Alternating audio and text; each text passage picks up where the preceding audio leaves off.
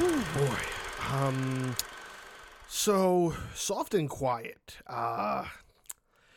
This is a tough watch. This is definitely probably one of the toughest I've watched in a while.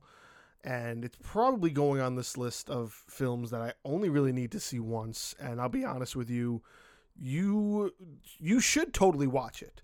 But it's definitely only going to be a film that you watch once. I guarantee it. It's very upsetting. It's very unnerving. It's very unpleasant. A lot of uns. There's a lot of uns that revolve around Soft and Quiet. So essentially, this was a film that I think I discovered from TikTok reels. Sometimes I'll see these things that pop up. There'll be scenes from movies, and I'll go, what movie is this? I need to see what the rest of it is. I need to see the resolution or something about it. There was either a scene that somebody posted, or they had posted a recommendation of like, oh, this is a horror movie you should watch, if you've never heard of it before. It premiered at the South by Southwest Music Festival. Well, it's not just a music festival, but it's a festival, essentially, that kind of promotes, films, music, all that kind of stuff. So it premieres there, and then eventually it gets this sort of, national release. I don't believe there's any real numbers that you could find about it. I mean, if you did a little bit of digging, you could. But I think really what it was meant for is meant for sort of more of a streaming quality thing, a video on demand esque release, because I don't think this would do very well in theaters. This is very much a sort of pseudo experimental, but not necessarily all that well. It's one of those films it's shot in one continuous scene. I think Silent House was like that. Then you had, there's a scene in a Tony Jaa movie that's like that. Not the whole movie, just a scene.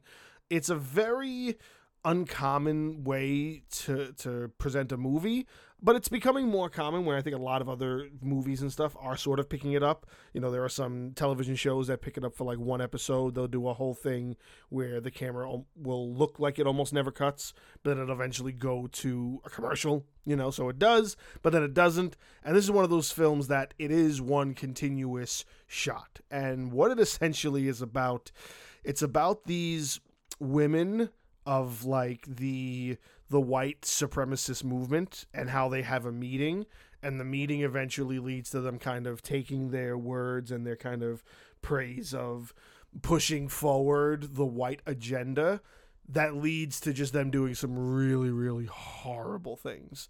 So you build up some backstory when it comes to the characters they get introduced to, because you get them going into a store. It's a small town, so what happens in a small store, in a small town, you run into people in the small town, whether you like them or not. So they run into this, I believe she was Asian. They run into this Asian sisters, one of them to which is the reason that one of the main girls' brother is in jail, because she claims that the brother raped her, and the white woman does not believe that story, but the brother's in jail, so it's obviously been proven true. But she still blames this Asian woman for putting her brother in jail. And of course it leads into a slew of racial slurs and them talking of them like, you shouldn't even be in this country. How dare you think you can do this and that and the third. It's just very uncomfortable. It just keeps getting worse, because what happens is they've been hyping themselves up so much, because you sit there and you listen to them for the first 20 minutes of the film is them all talking in this meeting room, when they're talking about how like all these other races are inferior. All of these other people need to just, bow to the white race. And here they are. They're all riled up. Of course, they start getting drunk. And they say, hey, I know where this Asian girl lives. Let's go to her house and, like, make it look like it was robbed. And, of course, what's going to happen? They're all going to go. And then they're going to get caught, which they do, because the sisters come back to the house. So they don't want to get arrested. So then they kidnap the two. I don't even know if I should really get into this, because it's just very unsettling. They do some really horrible, horrible things to these sisters. And It's a shocking film, but to me, it needs to be a film that you do watch, because there's an unfortunate reality when it comes to this, is that there's women out there, maybe not that would do stuff to this extreme. This is definitely sort of an over exaggeration to the idea of what racism can eventually lead to. Although maybe there might be a couple things that might actually happen in real life, but there is a very alarming sense of realism to it, that this is an actual reality for a lot of people on both sides. There are people that really do believe in the views that are portrayed by the actors who play all the white women, and then there's people who are of the other cultures that they are demeaning that also deal with these people on a regular day basis. So it's definitely a film that now is the perfect time for it to sort of make a name for itself and kind of make the circulation of being known. I think it's reviewed very well. Like I said, I don't have numbers for what its budget was or anything like that, but I do know that it's reviewed very well. It's very highly recommended for a lot of people, but to me, this is sort of on the level of Audition.